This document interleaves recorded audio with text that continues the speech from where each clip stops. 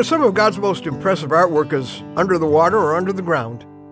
I was reminded of God's extravagant beauty when our family toured some caverns.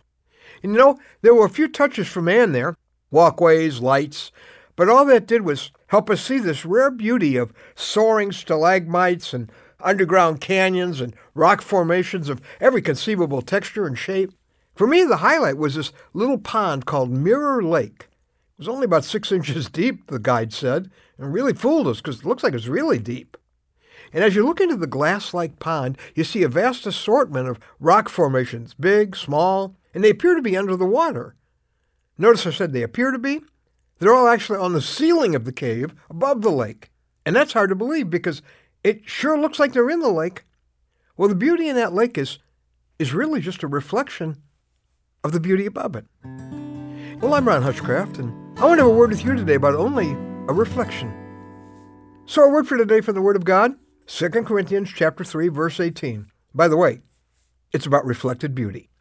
And we who with unveiled faces all reflect the Lord's glory are being transformed into His likeness with ever-increasing glory, which comes from the Lord, who is the Spirit. Now this refers back, if you read the rest of this chapter, to the time when Moses came down from Mount Sinai after being in the personal presence of the Lord. And the Bible says his face was radiant because he had spoken with the Lord. That's from Exodus 34. The glow was on Moses. It wasn't from Moses, but it sure was on him.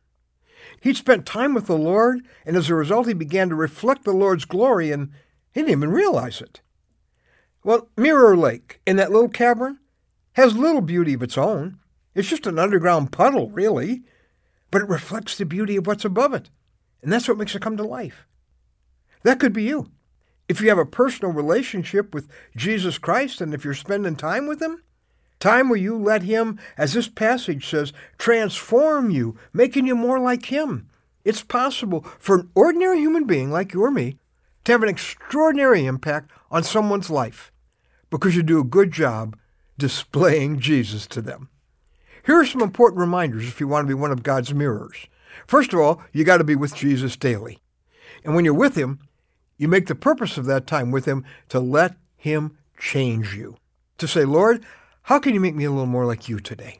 Secondly, be confident because of who you represent.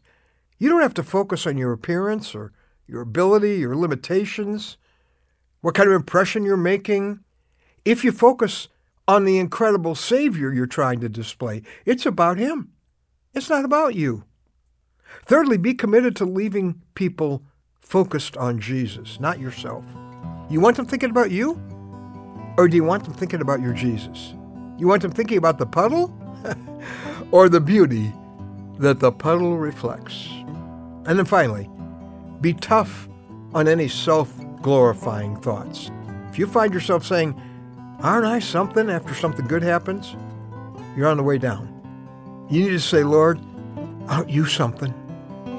You're nothing, see? Neither am I. But He makes you and He makes me something as we reflect Him.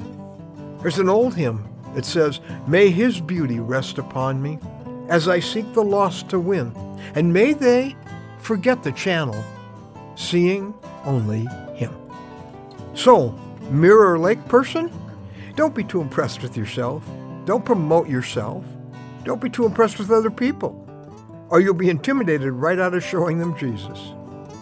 Just be impressed with the glory of Jesus above you, and then He wants to show it to everyone else through you.